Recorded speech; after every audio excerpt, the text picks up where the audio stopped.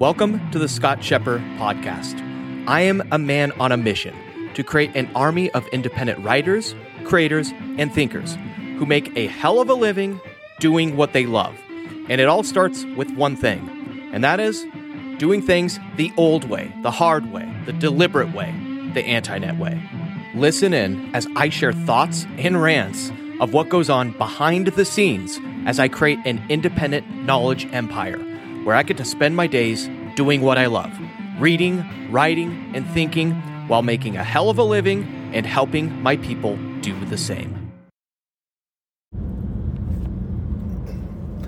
What is up, friend and fellow anti-netter? What I want to talk about today as I go into my library-like, beautiful office with gorgeous wooden desks and green desk lamps in a very kind of bookish environment.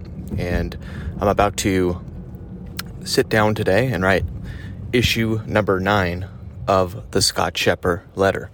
And to be quite frank, I have no idea where the hell it's even going to go. I have a fuzzy idea of kind of how I'm going to open it up and where I'm going to go and what I'm going to teach. And it's, changed in the past few weeks of what I was going to teach, what I was going to write about. And, that's an important thing I want to share with you is when I sit down, I don't have a clear outline. And I talk about this, I think, in issue number 4 of the Scott Scheper letter, the writing framework and my process for creating long-form content and writing pieces.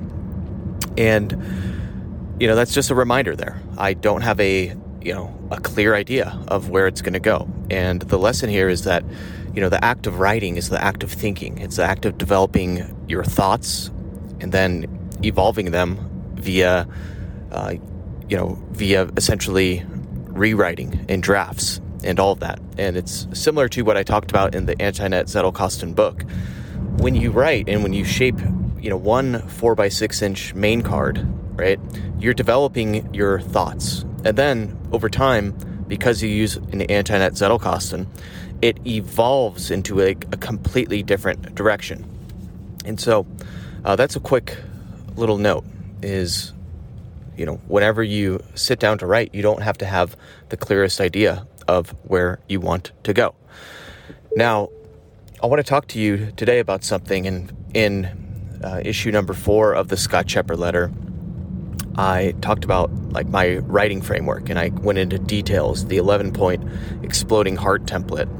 Now, one of the elements to the 11-point exploding heart template is opening with madness. And whenever you open with madness, open a letter or open a newsletter, this is something Gary Halbert did quite often. And when he did it, there's an art to madness, and there's an art to how you should open with madness.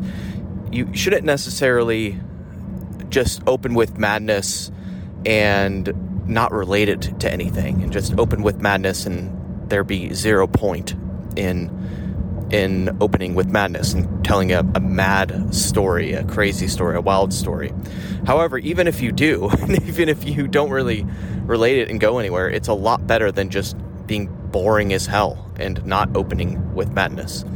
Now, there is an art to opening with madness. You don't just want to open with madness without a sort of a structure and an agenda of your madness. And the best way to open with madness is to open and have your mad story, your wild story, also be the end point, the castle at the yellow brick road, and paint that type of lifestyle of the vision that your person wants to get to.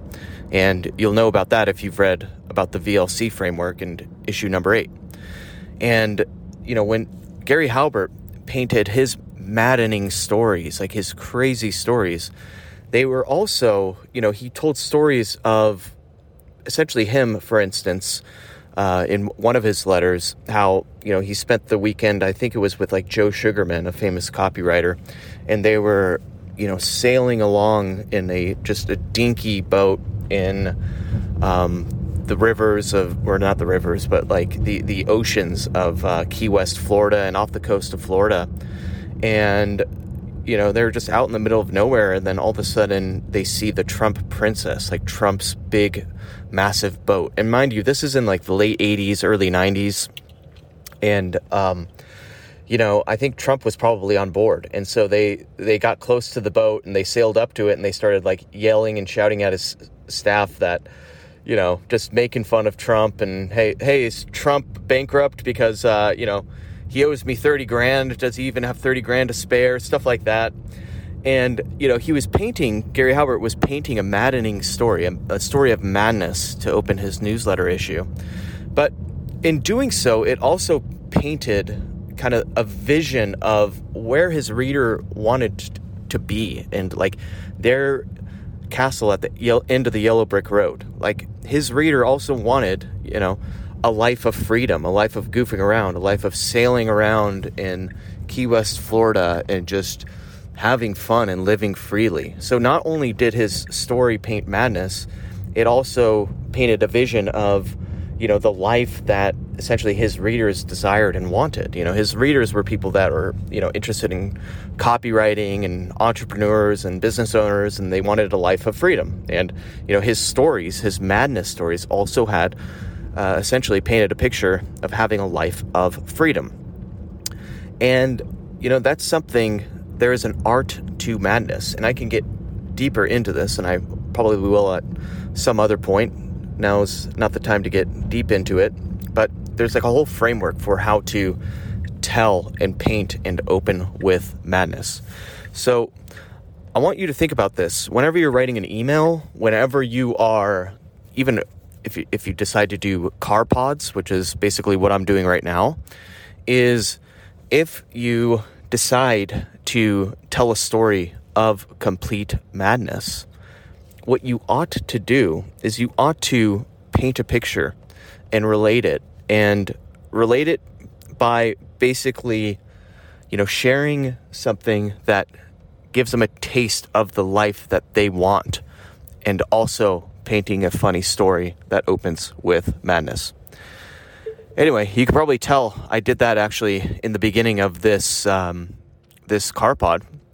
By the way, you're hearing me reverse into a parking spot in my lime green, beautiful $153,000 Tesla Plaid, of which it has a fantastic feature, by the way, this Tesla Plaid, where I can literally press a button, and instead of it honking a horn, it farts at people. And I did that to a bunch of these, you know, punkish, rich suburbia, you know, kids riding around on their bicycles last night with my beautiful, wonderful Earth Angel girlfriend.